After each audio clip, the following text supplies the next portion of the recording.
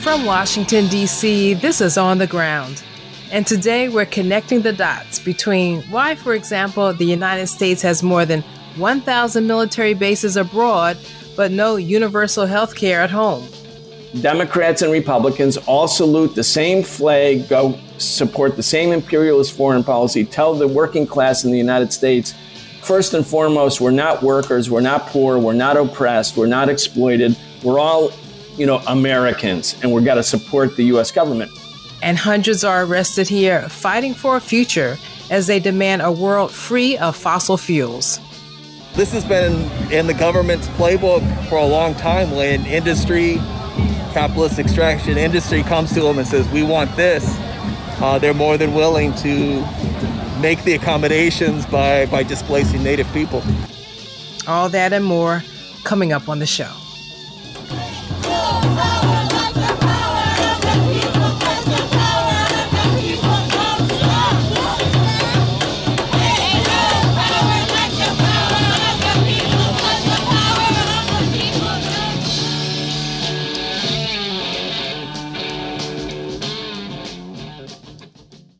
Welcome to On the Ground, onthegroundshow.org, voices of resistance from the nation's capital. I'm Esther Iverem. More than 500 people were arrested at the White House this week in mass acts of civil disobedience, demanding that the Biden administration stop approving fossil fuel projects and halt federal fossil fuel leasing and permitting on public lands. They want President Biden to declare a national climate emergency and launch a renewable energy revolution. While Biden did put the final nail in the coffin of the Keystone XL pipeline, many frontline indigenous activists want him to do the same for the Line 3 pipeline in northern Minnesota, which is now bringing tar sand sludge across rice beds of treaty lands and endangering the Mississippi River headwaters and Lake Superior. Tasha Martineau, a water protector of the Fond du Lac Nation, who is opposing expansion of the Enbridge Line 3 tar sands pipeline, traveled from Minnesota to take part in this week's actions. She spoke to Ben Zinovich. We're here today in Washington, D.C. to bring the frontline fight straight to the door of President Biden to ask him to move away from fossil fuel addiction and move towards a greener, safer, more sustainable future for all generations to come. And why do you think that Joe Biden and the government in general have been so hesitant? They're kind of dragging their feet. I think it's all about what's popular right now. And, the addiction of fossil fuel is very prominent in our culture. But Biden-Harris, they ran their campaign on being climate champions, and we need them to live up to that. Yeah, the fact that they have, maybe there's a money interest, I think obviously the way that Enbridge finances and the money takes priority over the planet.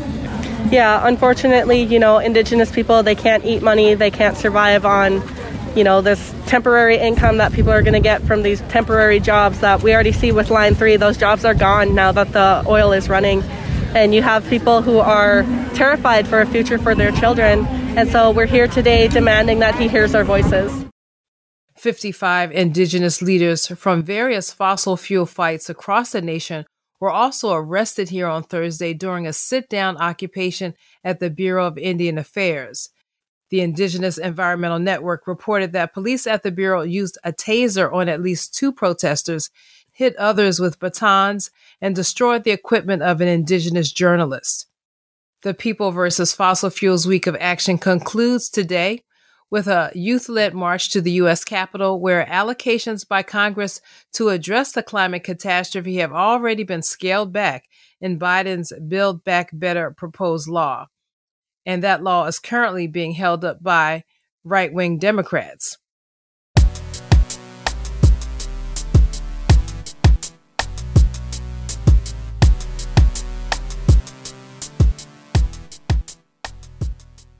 Monday, October 11th, was also Indigenous Peoples Day, recognized for the first time by a president this year through a proclamation signed by President Biden, but long observed by dozens of cities, states, and social justice organizations. Chantel James attended a celebration here in D.C. A festive gathering to honor Native Americans in their long struggle for freedom and determination was held in Malcolm X Park on Indigenous Peoples Day.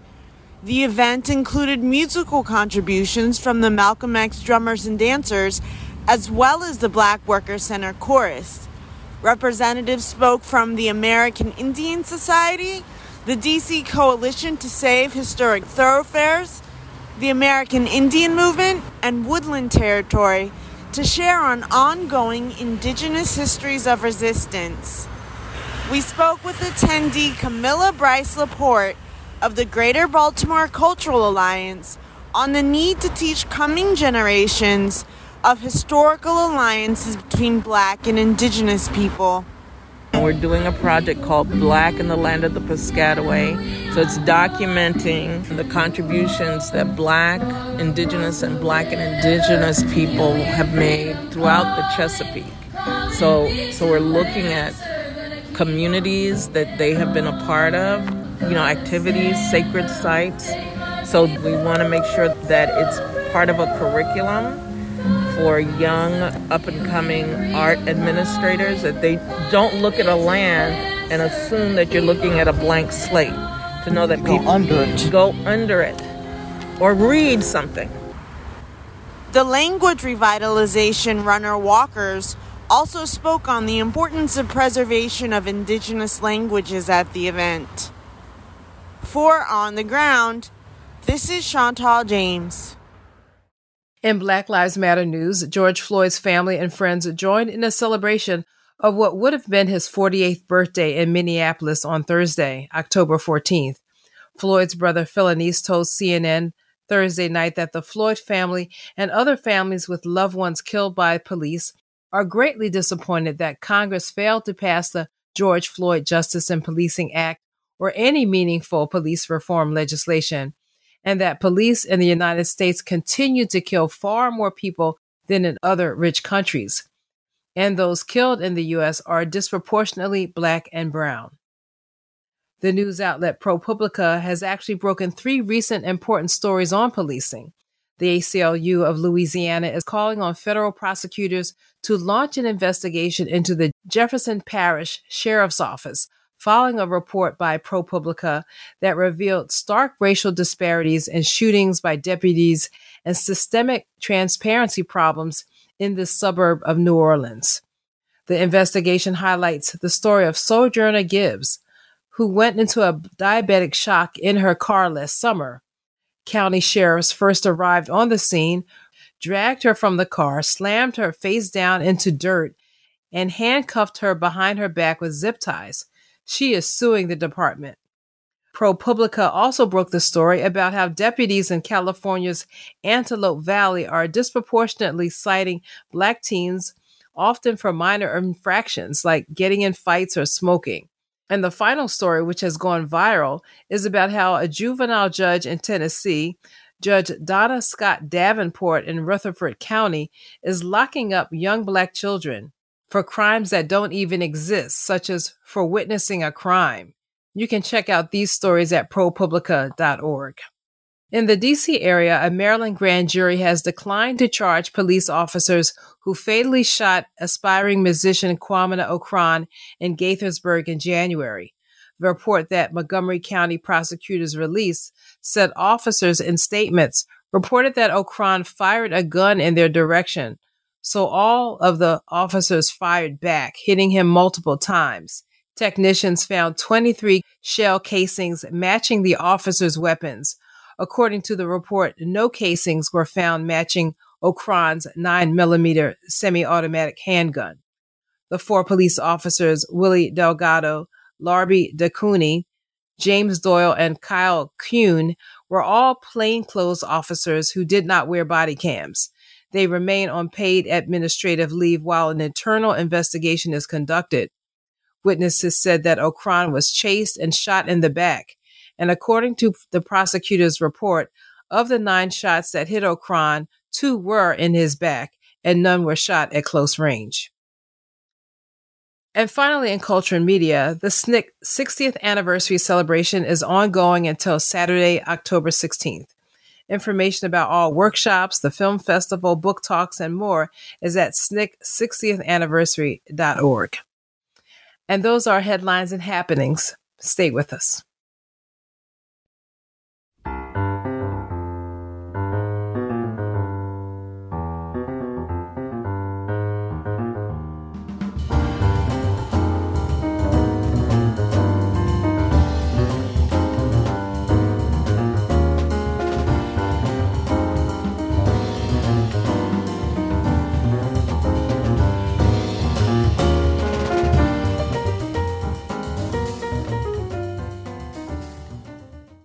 This is On the Ground, onthegroundshow.org, Voices of Resistance from the Nation's Capital.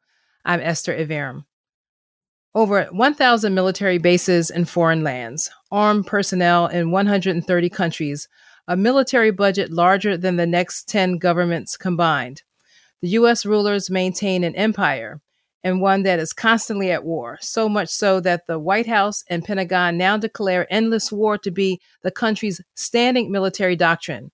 What is the cause of this massive empire and these constant wars? How can they be stopped? So reads the preview for the new edition of Imperialism in the 21st Century, a book that revisits and updates the analysis of Russian revolutionary Lenin, who showed how the monopoly stage of capitalism produced imperialist wars and only social revolution could bring them to an end.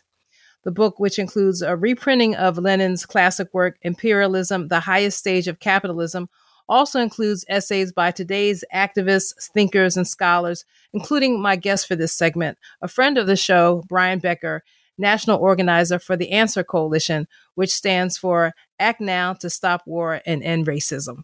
Welcome back to the show, Brian. Thank you so much, Esther. Well, Brian, the book covers a lot of weighty and relevant issues, with one chapter titled, for example, Inter-Imperialist War to Global Class War. So what does the book tell us about the important ways that imperialism, or global capitalism, I'll refer to it that way, has evolved in the last century? Well, first of all, Lenin's book, which was written in 1916, was an important polemic within the global socialist movement over whether or not socialists should support their government as they fought in World War I. And most of the socialist parties actually did support their governments under the pressure of the war hysteria when a war starts and the nationalist fervor. Most of the parties that said that they would never support their own government in a war against other workers in other countries, they ended up capitulating. But Lenin and a few others, the Serbian Socialist Party, Eugene Debs here in the United States, they took a principled position and said, socialists have to oppose the imperialist war come hell or high water. But Lenin tried to examine why the war was happening. There had never been a war quite like World War I, where all the major powers of the world went to war against each other simultaneously. And within 4 years, 18 million people died. So Lenin's book, Imperialism, the Highest Stage of Capitalism, analyzes the current war and says it's an outgrowth of a new stage of capitalism, or what he calls the highest stage of capitalism, which he describes as monopoly capitalism. And there are certain characteristic features of this new stage of capitalism. One is the domination of the banks over industrial capital, the concentration of capital into monopoly, and then the full-scale 100% colonization of all of the entire world, such that a few handful of capitalist countries, mainly in Europe, but also in Japan, completely colonized Africa and Latin America and the Middle East and Asia. And the war was really about a redivision of those colonies among the competing capitalist countries. So there was this inter-imperialist war. And what we tried to do by publishing this book 100 years after Lenin's amazing volume, which has stood the test of time, but of course needs to be updated because the world has changed, is to acknowledge that the core essence of Lenin's argument is still correct. Capitalism is basically dominated by banks. It's the concentration of capital. It's monopoly capital. You can see that in every area of industry and banking. But what's different is that the world became decolonized after World War II. That's one of the principal differences. The colonies rose up after World War II. The national liberation movements succeeded at becoming free countries, independent countries, sovereign countries. And as a consequence, the nature of the exploitation of those countries changed. Rather than being straight out colonial domination, we entered a new phase, which we describe in this book, in which Nkrumah described so eloquently back in the 1960s as a new era of neocolonialism, whereby the imperialists still dominated emerging or formerly colonized world, but not as formal colonies, but through the mechanisms of economic domination or military bases or other methods of imperial domination. Sanctions, in particular, right now being a principal one. So what we argued in the book is that Lenin's core thesis is still accurate. The genesis of war, especially U.S. war, is part of the system. When I was growing up and I was a kid during the Vietnam War, we thought, what a terrible mistake the Vietnam War was. But then the U.S. went on and invaded Panama. It invaded Iraq twice. It invaded Afghanistan. It went to war against Libya. It tried to overthrow the government in Syria. When you look at war after war after war, we came to the empirical conclusion, the same conclusion that Lenin came to through analysis, that the war wasn't really a mistaken foreign policy, but the byproduct of the system of modern day capitalism, or what he called monopoly capitalism and imperialism. So in that sense, while the world has changed a great deal, while the colonies, for the most part, are formally independent, the same mechanism of imperialist domination continues, although it takes other forms. Well, I guess one of those other forms is what we've come to call hybrid war. And I guess you mentioned one of the aspects of hybrid war, which are these sanctions. But there are other measures that imperialist countries take now. For example, lawfare, where they actually try to use the courts or the judicial mechanisms to bring charges against leaders of other countries. And then the one that I guess we're most familiar with is the information war. And that means the whole corporate media apparatus that is coming out of the United States and Europe having such a dominant role in the world in terms of what people know, what information they know, what they believe is true, what stories they hear. And very often is just total propaganda against the countries that the U.S. is targeting or other European countries are targeting. You know, I work with you on the Socialist Program, which is another podcast. And one of the reasons why we do the podcast is to bring stories that people don't hear. This is why I also do On the Ground. But can you just talk about, from your perspective as an activist and organizer, but also a journalist, the role that the U.S., this corporate media plays in the new hybrid war? Yes, it's extremely important. You know, in the old era of colonialism, the colonizing power didn't really have to use the mass media very much in order to either demonize the colonized people, to invade them, to occupy them, to steal from them. The old style colonialism would basically say, look, we are the civilized part of the world, and we are bringing the Bible and the cross to Latin America or to Africa or to Korea. And we're going to civilize these people who are a lesser people. That was about it for imperialist propaganda. Basically, they didn't really need to convince anybody of anything because it was, in essence, might makes right. So when the U.S. invaded Haiti in the early part of the 20th century, the Marines went into Port-au-Prince, marched to the bank, emptied the bank of all of the national assets, and marched it back to a New York City bank, and they basically just looted Haiti's entire national treasury. And Woodrow Wilson did it because he could do it. He didn't have to make a big claim about why he was doing it. But in the modern era, as democracy has expanded, as sensibilities has changed, as colonialism became something that was, considered to be bad, the colonizing powers, the imperialist powers, had to assign their interventions against other people and other countries with a noble sounding cause. So now it's for human rights or for democracy, or in Libya to protect civilians, or in Iraq to stop weapons of mass destruction, or in China, it's to defend a national minority people, the Uyghurs in the western part of China.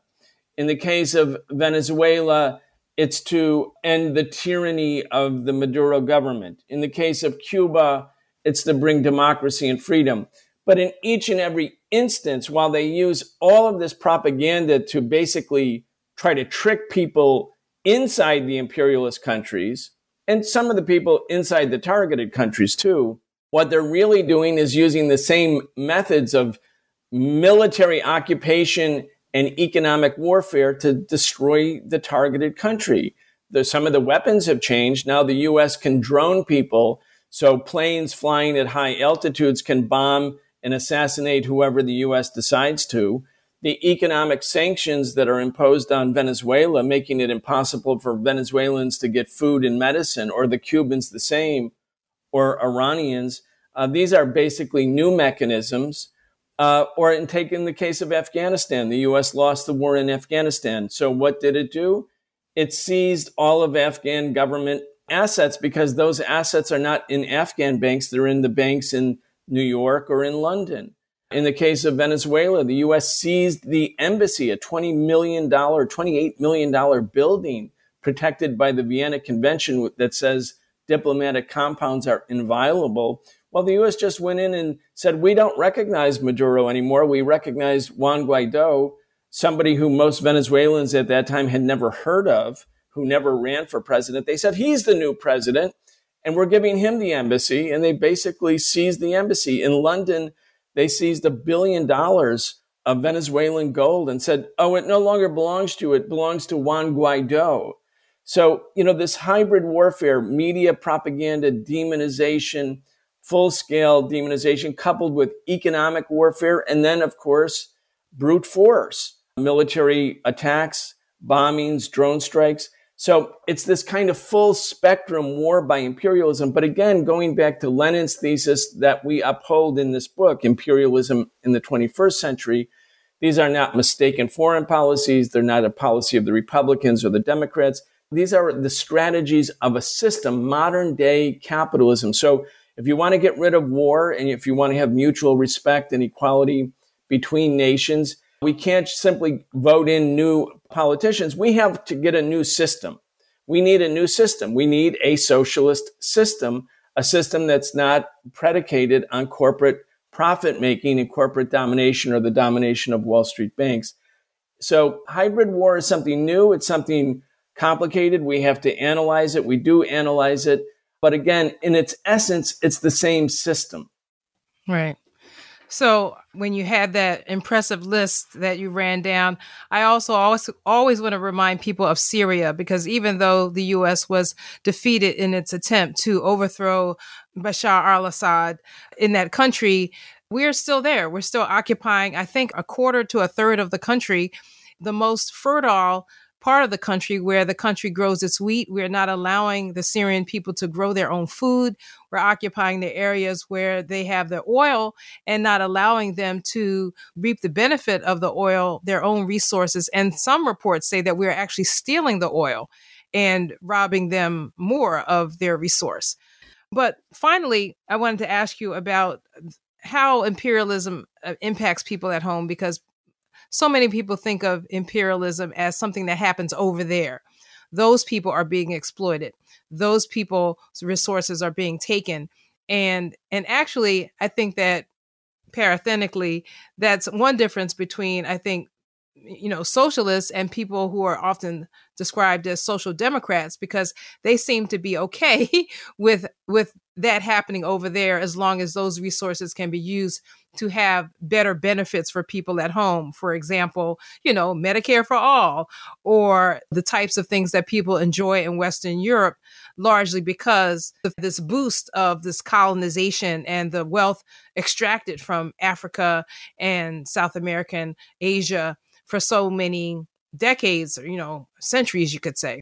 but just talk about how imperialism comes home. Right. It's so important. Martin Luther King said it one way. He said in 1967, when he came out against the war in Vietnam, he said, the bombs dropped in Southeast Asia are bursting in the inner cities of the United States, meaning you can't spend hundreds of billions or trillions of dollars for war and destruction against poor people abroad, and then at the same time think you're going to have an effective system to alleviate or end poverty at home. That's one part of the equation. Another part of the equation is that to the extent that the U.S. can end up dominating other countries and create governments that are pliable, that are puppet governments, then that's where U.S. corporations go and set up shop because they can make super profits from exploiting the workers in those countries because they're emerging developing countries and wages are lower. When you look at the hollowed out parts of the industrial Midwest or West Virginia, all of those factories that have been closed, millions and millions of jobs that were lost, they were lost because the imperialist system decided it was better for the imperialists, meaning the capitalists, to make super profits by paying workers a lower wage somewhere else than paying workers a living wage at home. And so, weirdly, and we have to fight against this, the same capitalist government tells us to hate those other countries that accepted American corporations as if they stole American corporations and stole American jobs and forced them to relocate to their countries. But these were willful decisions by American capitalists with the support of their government through the so-called free trade system, which isn't about free trade at all. So workers in the United States lose their jobs. And then there's another element, which is that to the extent that people are convinced by the government that we're all Americans and we're all one nation, indivisible, and we have to stand together and support U.S. foreign policy no matter what, that we have to, not show any disrespect to American foreign policy. And if we do so, we'll dishonor our soldiers and dishonor veterans, et cetera, et cetera.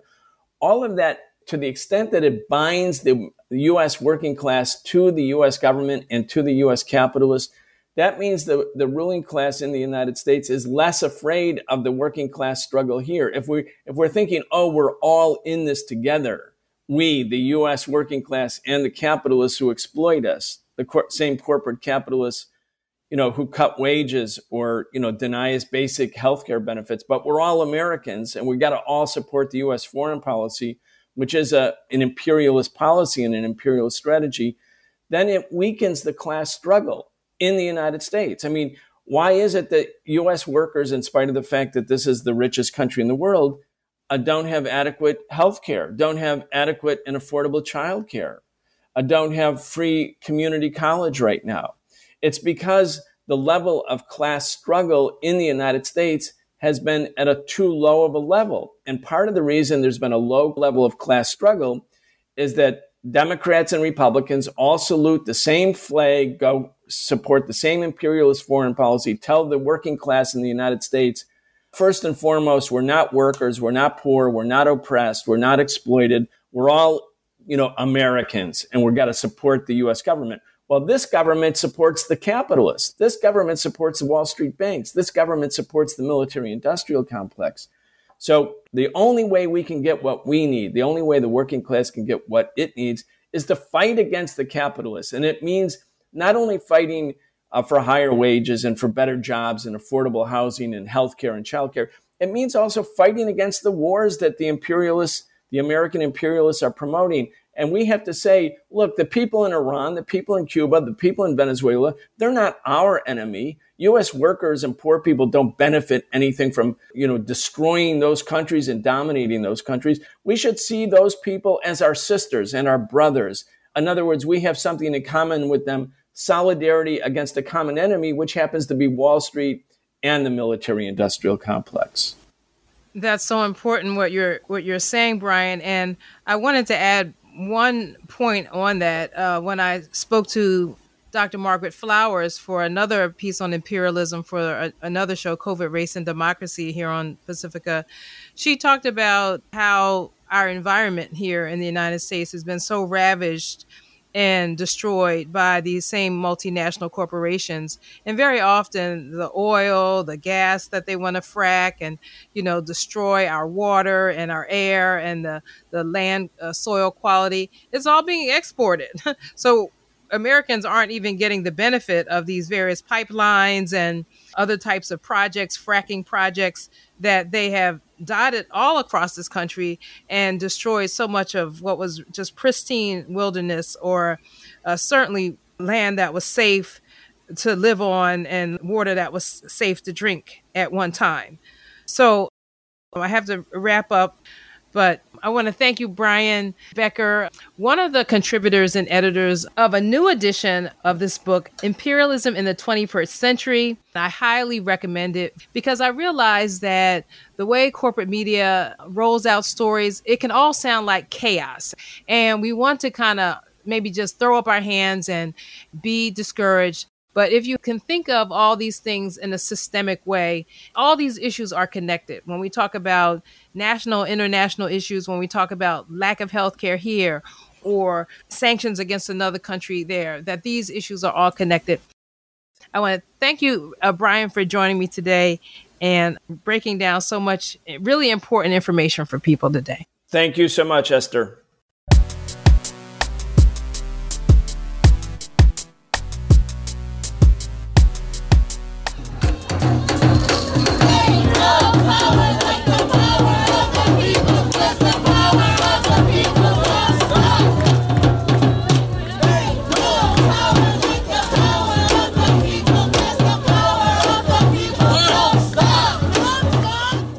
My name's Joseph, coming from Massachusetts. When you look at a lot of the things that Enbridge and some of the other oil companies, I know like in New England, they're supporting some legal actions against the tribes up there to take away land. Yeah. So when they put the pipelines through, they don't have those issues. I know they're also funding things like the trying to dismantle the Indian Welfare Act. Oh, so there's these things that they are doing, not just with the pipelines, but they're laying this ground to erase indigenous rights and indigenous sovereignty. So when they do want to put these pipelines down, they don't have this voice against them. So unfortunately, I can't say that I would say, what we need to do is sit at the table and say, hey, maybe if you only take a little or do this. So it's gotten to that point, especially by their own actions, have kind of made it almost an all or nothing situation. Yeah. In the past, the role of settler colonialism was far more individualized. Like they gave like sort of like the Homestead Act and all that. Now it's all these like large corporations, it seems. Like they're the ones that are kind of leading the charge and disenfranchising and like displacing and like leading to the kind of ethnic genocide of indigenous people.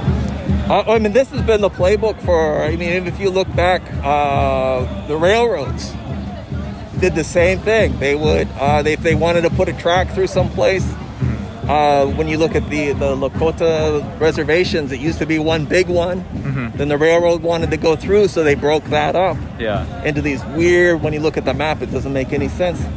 So this has been in the government's playbook for a long time when industry, capitalist extraction industry comes to them and says, we want this. They're more than willing to make the accommodations by displacing native people. Honor the tree! Honor the tree! Honor the tree! Honor the tree! My name is Padma Divine, and I come from the unceded territory of the eastern band of the Cherokee, also known as Bat Cave, North Carolina. And I'm here to amplify what we did this last June, where we walked for the 2021 grandparents walking for our grandchildren and Mother Earth. So what we did is we walked from Biden's birthplace to Wilmington. We took our rocking chairs. Well, first of all, we stopped and got stories from all the frontline communities as we were walking and riding along that route. We brought them to Chase Bank. Chase Bank's the largest funder of fossil fuels. And we sat there and rocked it in front of their door, and they said, "You can stay here all day if you want." No thanks. So we decided to make more of an impression. And we went down into the street, blocked the street, and got arrested. Rocking our chairs. We're rocking for a fossil-free future for ourselves, and as we heard today, for the next 7 generations, with the support of all, and for the support of our Mother Earth. Enbridge does have the ability to move forward with more sustainable energy. They do have green energy within the Enbridge Corporation, and their workers can make the same amount of money by building hemp farms and building solar panels as they do laying pipe. You know, it's not about the availability of these jobs, it's about, you know, people's comfortability and what they know. Hello everyone, it's an honor to be here, and my name is Ethan Buckner with Earthworks, and just here to express solidarity. All of those from the front lines who have traveled and made sacrifices to be here and are fighting the fossil fuel industry every single day. And we know the Biden administration wants to stand on the global stage and say, we are climate leaders. They want to have their cake and eat it too.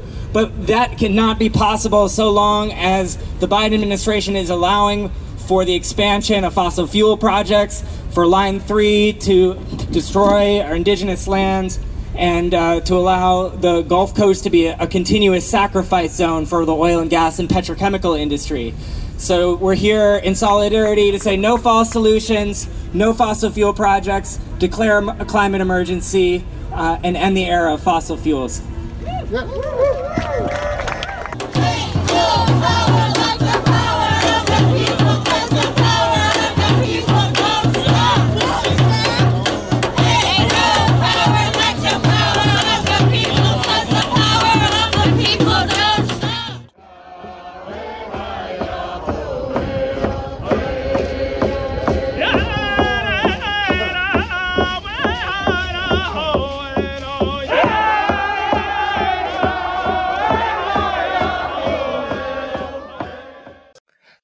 Those were voices from among the hundreds of people who participated in the People versus Fossil Fuels mass action this week in front of the White House, demanding that the Biden administration stop approving fossil fuel projects, halt federal fossil fuel leasing and permitting on public lands, and declare a national climate emergency. More than 500 people were arrested throughout the week. And of course, we're going to continue to follow that story of activism here in DC around the climate catastrophe. I want to thank Lydia Curtis and Ben Zinovich for their reporting down at the White House.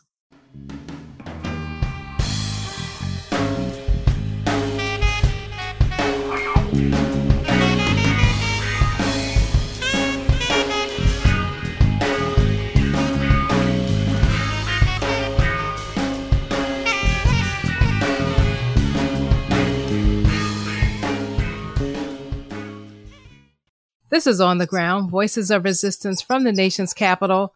I'm Esther Iverem. Well, as we have covered U.S. foreign policy on this show, listeners have become familiar with the term imperialism, which is the highest stage of capitalism. And whether we have reported on U.S. economic strangulation of Venezuela or Cuba, or the murderous attacks on Afghanistan, Iraq, Syria, Libya, or Yemen, we have documented how these U.S. wars or hybrid wars are waged on behalf of U.S. capitalism as it attempts to continue its monopoly as the world's single economic hegemon. Based on today's headlines, this U.S. drive to war on behalf of the U.S. ruling class and monopoly corporations is killing scores of people all around the world, not to mention destroying the environment and putting the U.S. and the world on the dangerous path to World War III. And that's not hyperbole. So here to help us understand the latest is our geopolitical analyst, the prolific writer and activist, Professor Gerald Horne, whose most recent book is The Bittersweet Science, Racism, Racketeering, and the Political Economy of Boxing. Welcome back to the show, Gerald. Thank you. Well, so glad you could join me today. Well, Gerald, as we've been discussing for some time now, the economic powerhouse of China is the primary target of U.S. imperialism now. And the U.S. is ever ratcheting up these provocations by all means of hybrid warfare, but also encircling China with military bases, dispatching warships close to China waters, and continuing to sell more arms to Taiwan, which is legally part of China, but is being encouraged by the U.S., it seems, to seek independence. And then I noticed this week that after a recent confirmed report that there is U.S. military in Taiwan conducting training, China reiterated, I think last Friday, a week ago, that their call for the U.S. to cut off military ties with Taiwan. And then all I could hear on corporate TV media in response to China's very measured position is that China is, quote unquote, threatening U.S. troops in Taiwan, just seeming to egg on conflict. So I just want to start with asking you where we are right now with this dangerous game in which the media is once again, playing such a large part in ratcheting up war. Well, there was some striking news from the China front. Point number one is that the chief software engineer of the Pentagon resigned, and he resigned with a blast saying that China's domination in the 21st century is, and this is a virtual quote, a done deal, unquote. And he didn't want to have anything else to do with the Pentagon, and he was worried about the fate of his children and grandchildren. You already mentioned the equally disturbing report about U.S. military forces on the island of Taiwan at the same time that Chinese jets are buzzing Taiwan airspace. The mainstream media tells us this is an attempt by Beijing to wear down the Taiwanese forces who have to respond. And of course, since Taiwan only has a population of about 23 million, and China's population is about 1.4 billion, one can easily figure out what the odds are of which force will be worn down first. Then, with regard to the China-India front, there is some disturbing news. As you know, India has been recruited into this encirclement plan of China, but China and India have conflicts of their own with regard to their border, and talks broke down, I'm afraid to say. On the other hand, there was a striking interview with the French finance minister, Bruno Le Maire, just the other day, where he took issue with this new Cold War II, as it's being called. And he suggested that France and indeed the European Union want engagement with China, not confrontation, which is the term he used to describe U.S. policy. And another striking piece came out of The National Interest by the equally conservative writer David Pine, where he suggested that the United States should basically cut Taiwan loose, just like the United States should back off any commitments it may have to Ukraine and Georgia, the former Soviet republic, because all they tend to do is drive China and Russia together to the detriment of U.S. national security. Now, this might be a one-off, but I think listeners should weigh that article very carefully. But I think that two of the equally important points that came out this week is one, that The Economist, the conservative British weekly, which since its founding in 1843 has called for what it refers to as free trade, that is to say, the attempt by first the British Empire and now the U.S. Empire to send its goods all around the world without any resistance from various countries. But now with the rise of China, The Economist even is rethinking the idea of free trade, which, by the way, goes back at least to 1688, when the merchant class in London demanded free trade in Africans, because at that point, the Royal African Company, under the monarch's thumb, basically had domination of the African slave trade. But I think that a point, finally, that hits close to home is this problem of inflation in the U.S. economy and the problem of finding cars and ordinary supplies from cat food to auto parts A lot of this has to do with the U.S. Cold War policy towards China, because the two economies, that of China and the United States, are interlinked. They were intentionally and consciously interlinked decades ago. And now the United States is trying to decouple these two economies. And inevitably, it's going to lead to the kinds of supply chain snarls that you see, the kind of inflation that you see, because it's difficult to gum up the works in China without gumming up the works in the United States of America. One thing that's happened is that the Biden administration has continued much of the Trump policy of belligerence toward China. And his Democratic Party members are happy to kind of jump on the bandwagon. I know you noticed the quote or the statements by Representative Elaine Loria of Virginia wanting to allow President Biden to attack China in the event of a so-called attack on Taiwan by China. And she is calling for a debate over a Republican-sponsored Taiwan Invasion Prevention Act. And this proposed bill would no longer require the president to consult with Congress first before responding to a so-called clear threat against Taiwan, as established in the Taiwan Relations Act. So with this type of rhetoric from members of Congress, not to mention the fact that they passed recently a huge spending bill designed to counter China, which was really just a big giveaway to corporations. What voices on this front are speaking out against this ratcheting up of tensions with China? Well, of course, there are voices on the left, but it's difficult for them to find airtime. I, however, have to point you to something we may have talked about before, which is the fact that George Soros, the billionaire currency trader, who was a major funder of liberal causes, has been sounding an alarm about China in the editorial page of the Wall Street Journal, of all things. And I think we've also talked about the Bob Woodward book, Peril, about the last days of the Trump regime, where Mr. Trump, in order to save his presidency in January 2021, was actually contemplating an attack upon China in order to declare a national emergency. So this is a very serious, ultra serious matter, and we cannot fall asleep on it. So one last thing on Taiwan. What is your reaction to some of the statements this week? Because I'm just especially interested in the role of the leadership in Taiwan in all of this. So on October 9th, President Xi of China called for Taiwan to be peacefully reunited with mainland China.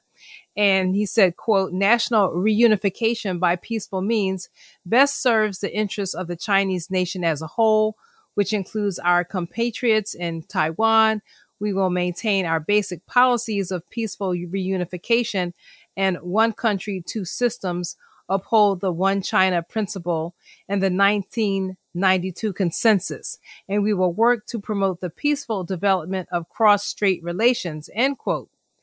But on Sunday, President Ing-wen Hsieh of Taiwan said that Taiwan would not bow to pressure from China. And she said, quote, we will not act rashly, but there should be absolutely no illusions that the Taiwanese people will bow to pressure. We will continue to bolster our national defense and demonstrate our determination to defend ourselves in order to ensure that nobody can force Taiwan to take the path China has laid out for us, end quote.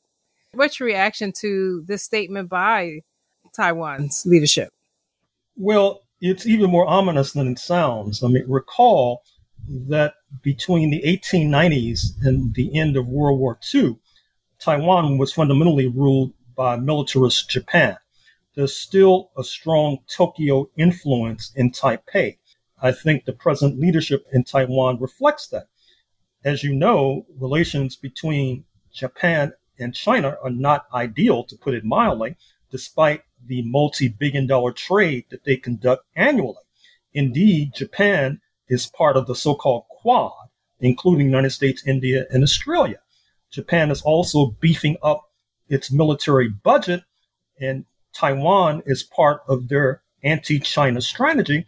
So this is what gives the leadership in Taiwan the gumption to speak out in the way you've just quoted. And I know you want to make a final word for our segment We always talk on the third show of every month. We have a segment called the F word on fascism. So I know you had a comment on that, Gerald. Well, a few news items. One, it's come out that AT&T, the major telecommunications giant, happens to be a major sponsor and funder of One American News, the unofficial Trump network that makes Fox News seem like Pacifica. Likewise, a lot of revelations have been emerging about the Silicon Valley billionaire Peter Thiel, Thiel, who was a major initial funder of Facebook, sits on the Facebook board, has been given discredit for Facebook's dealings and toxic postings and all the rest that's been much in the news of late. Interestingly enough, Peter Thiel, just like his former comrade Elon Musk, has roots not only in apartheid South Africa, but also in Namibia, which had been occupied illegally by South Africa up until 1990, when it surged to independence. And in fact, his family was apparently involved in nuclear energy in Southern Africa. And we all know about the attempts of South Africa to build a nuclear weapon. I should also say that there are some conflicting trends that are emerging. I'm sure you heard about the Las Vegas Raiders football coach, John Gruden. Yes. It came out that he had been sending these emails with just horrible racist, misogynist, homophobic messages.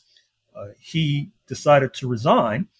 Now, this is happening at the same time where there's, number one, this controversy about so-called cancel culture, which is basically a fraudulent notion. But here we see that effectively John Gruden was canceled, and it'll be interesting to see what will be the reaction from the Trump base to this. And I say this as well because there is another controversy that's erupted on the editorial page of the New York Times. Ezra Klein, a former writer for the Washington Post, has been giving quite a bit of attention to a Democratic strategist who has been sending out the message that the Black agenda does not poll very well, and that the Democratic Party would do well to jettison that agenda, speaking of issues like Black Lives Matter, defund the police, so-called critical race theory, etc. And it'll be interesting to see to what extent that the Democratic Party leadership decides to take him up on that. And we may get a reading with regard to the Virginia gubernatorial election, where the Trumpster, Mr. Youngkin, the Republican, apparently, according to the press at least, is doing quite well and hammering quite vigorously the question of so-called critical race theory. Oh, absolutely. I was just down in Virginia Beach and I had to witness the barrage of that type of misinformation, disinformation. And what's important that I could see from that vantage point was the fact that Democrats need to, when there are these posters or social media posts or announcements that say you want to say that America was built on racism, and you want to say that, the Democrats have to say, yes, it was. That's all I want to say, and that's not what's happening. They won't talk back to the mob. They won't stand up for the truth and the fact of not just Black history, but American history. That's what we're really talking about. That's right. We'll definitely have to keep watch on that. But anyway, I've been speaking with our geopolitical analyst, Professor Gerald Horne. Thank you for joining me today, Gerald. Thank you. And that will do it for today's episode of On the Ground, onthegroundshow.org, Voices of Resistance from the Nation's Capital. A special thanks to Chantel James, Lydia Curtis, Ben Zinovich, Brian Becker, and Gerald Horne for contributing to today's show. You can contact us, work with us, support us, and listen to all of our current and past shows on the website we maintain, onthegroundshow.org. If you like the show, let us know by liking us on Facebook or Twitter, or on patreon.com/onthegroundshow. Our podcast is On the Ground with Esther Iverem on all your podcast platforms. The music we played this hour included Jellies the Beaner by Robert Glasper, What Rough Beast by Burnt Sugar, and our theme music is Voodoo Child by Jimi Hendrix. I'm Esther Iverem. Until next time, keep raising your voice. Peace.